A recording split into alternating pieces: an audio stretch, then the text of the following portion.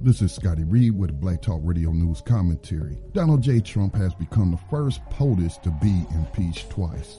While some pundits on both the left and right will claim that the first impeachment was a witch hunt, I disagree. Trump was absolutely guilty of the charges that a former House inquiry found evidence that he has solicited foreign interference in the 2020 U.S. presidential election to help his re-election bid, and then instructed the inquiry itself by telling his administration officials to ignore subpoenas for documents and testimony.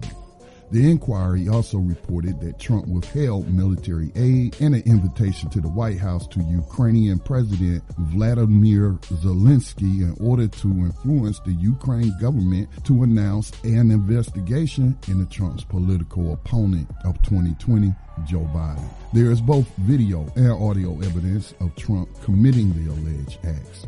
Just because a majority Republican Senate failed to convict him despite the ample evidence doesn't change the fact he was guilty and unjustly acquitted based along partisan lines and loyalty to Trump rather than the rule of law and loyalty to the U.S. Constitution.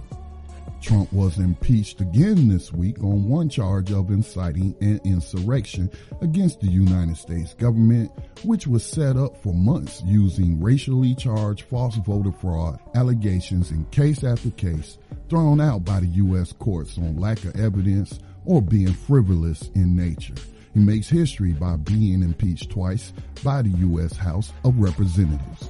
There is no one on this planet Earth who can honestly claim that Trump is not guilty of the charge of inciting a white supremacist insurrection, and if the U.S. Senate fails to convict Trump of what he is clearly guilty of, then we simply have more evidence of the very real corruption that exists and the continued moral failings of a nation that has never been great at doing anything but turning blind eyes to injustices along color lines and class lines.